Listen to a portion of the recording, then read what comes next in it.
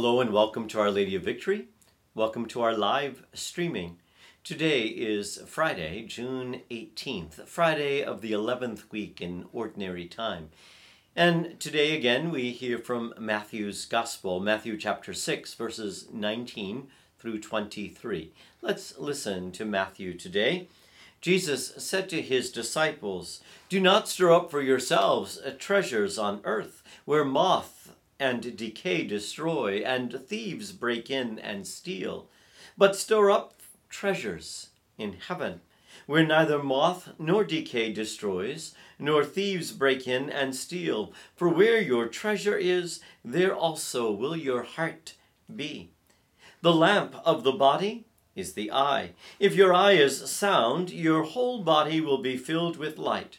But if your eye is bad, your whole body will be in darkness. And if the light in you is darkness, how great will that darkness be?" The Gospel of the Lord. Praise to you, Lord Jesus Christ.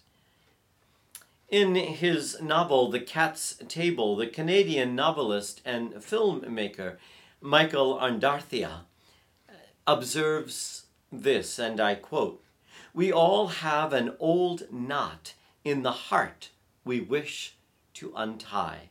We all have an old knot in the heart we wish to untie." Every one of us has that one piece of unfinished business that we'd like to resolve, that one hurt or that one mistake we'd like to somehow heal, that one favor or kindness we'd like to pay back. Oh, we've struggled with that knot so often, but have made so little progress to untie it that we've accepted its presence in our lives and have tried to simply move on. But that knot is always there, isn't it?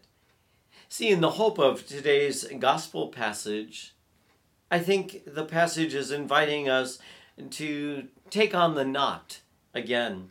See the strands of so many lives and tug at your heart. Understand how and why they pull so tightly, why so painfully. Maybe a lighter, more generous, less demanding touch can begin to loosen that old knot and to open your heart to a new spirit, a new perspective, a new embrace of the true treasures of the heart, the treasures of God. Pope Francis has been praying of late through the intercession of Our Lady, the Untier of Knots. I love that image. I've encountered so many people who are all tied up in knots, and we all have some of those knots still within us. Maybe let's pray through the intercession of Our Lady today, that truly we, with her help, might enter into the process of untying those knots in our lives.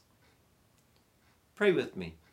Hail Mary, full of grace, the Lord is with you. Blessed are you among women, and blessed is the fruit of your womb, Jesus. Holy Mary, Mother of God, pray for us sinners, now and at the hour of our death. Amen. Our Lady, Untier of Knots, pray for us. Be blessed today, be blessed always, who is Father, Son, and Holy Spirit. Amen. Have a great day.